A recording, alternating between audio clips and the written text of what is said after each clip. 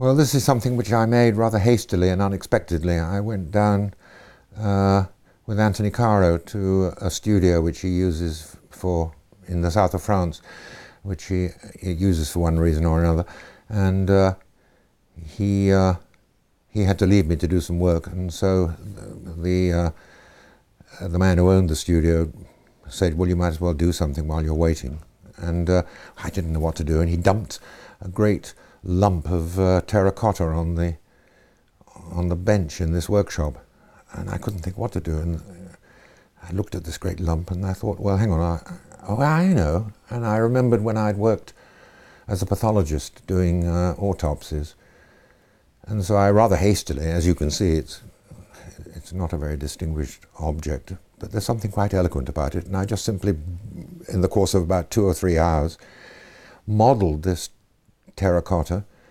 into a dead body, the top of whose head had been taken off in order to take the brain out, and the chest had been opened. I mean, it's very uncouthly made, because I'd never made a piece of sculpture before, but I'm actually quite pleased with it. There's a certain sort of eloquence about the way in which the head lies, and it's actually set me thinking.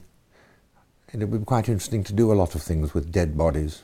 I got fascinated by the way in which the dead lie when they have no further interests. There it is. And they actually, the man who owned the studio very kindly kept it for about a year and then fired it. It's quite hard to fire something like this without breaking it, but he did it very well and then sent it to me. So here I have, and we'll have this in the show.